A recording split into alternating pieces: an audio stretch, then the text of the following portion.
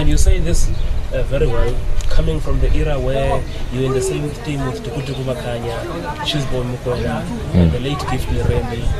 Yes, there was also Top Lagazu was a slightly different player, but opposite, you had a shuffle who would go and kill players. So this was put into good use.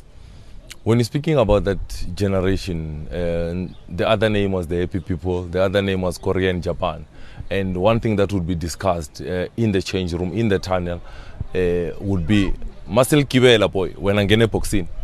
Marcel Kibela nje mele wazi ukuthi silinde wena ukuthi ungene boxing. That was the discussion. That was within the team structure. That was within the tactics of the team. That was within the game model that we had at the time, because we knew that whatever they were doing, they were just delaying to wait for me, who was their target man at the time, to say, get to the box, boy. We're doing these skills because we're waiting for you to get into the box. When you're in the box, we'll bring in the delivery. And I can sit here and say, I scored 90% of my goals from crosses that were given by those skillful players that you're speaking about. So if it's done within the team structure, if it's done within the game model of the team, then I would say to you, continue and do it. But let's respect the game model of where you're playing. Let's also respect the tactics and where the world is going.